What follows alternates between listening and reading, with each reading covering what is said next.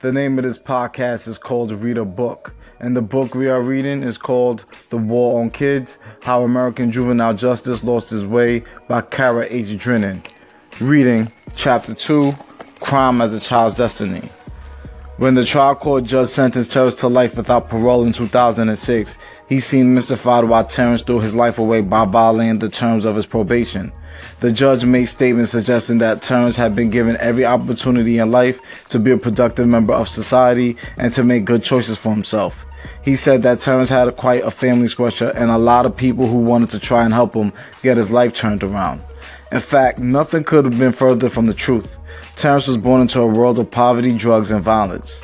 Social science tells us that some children are virtually destined for criminal activity because of either immutable characteristics or environmental factors over which they have no control. And Terrence was one of those kids.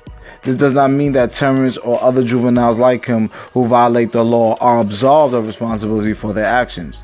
Rather, it tells us that social intervention is required far sooner and in a far different manner than what the criminal justice system metes out. This chapter proceeds in two parts. Part A describes Terrence's childhood and the variables in his youth that made his criminal conduct readily understandable, if not virtually inescapable, contrary to the sentencing judge said in 2006. Part B situates Terrence's experience in the larger context of social science research.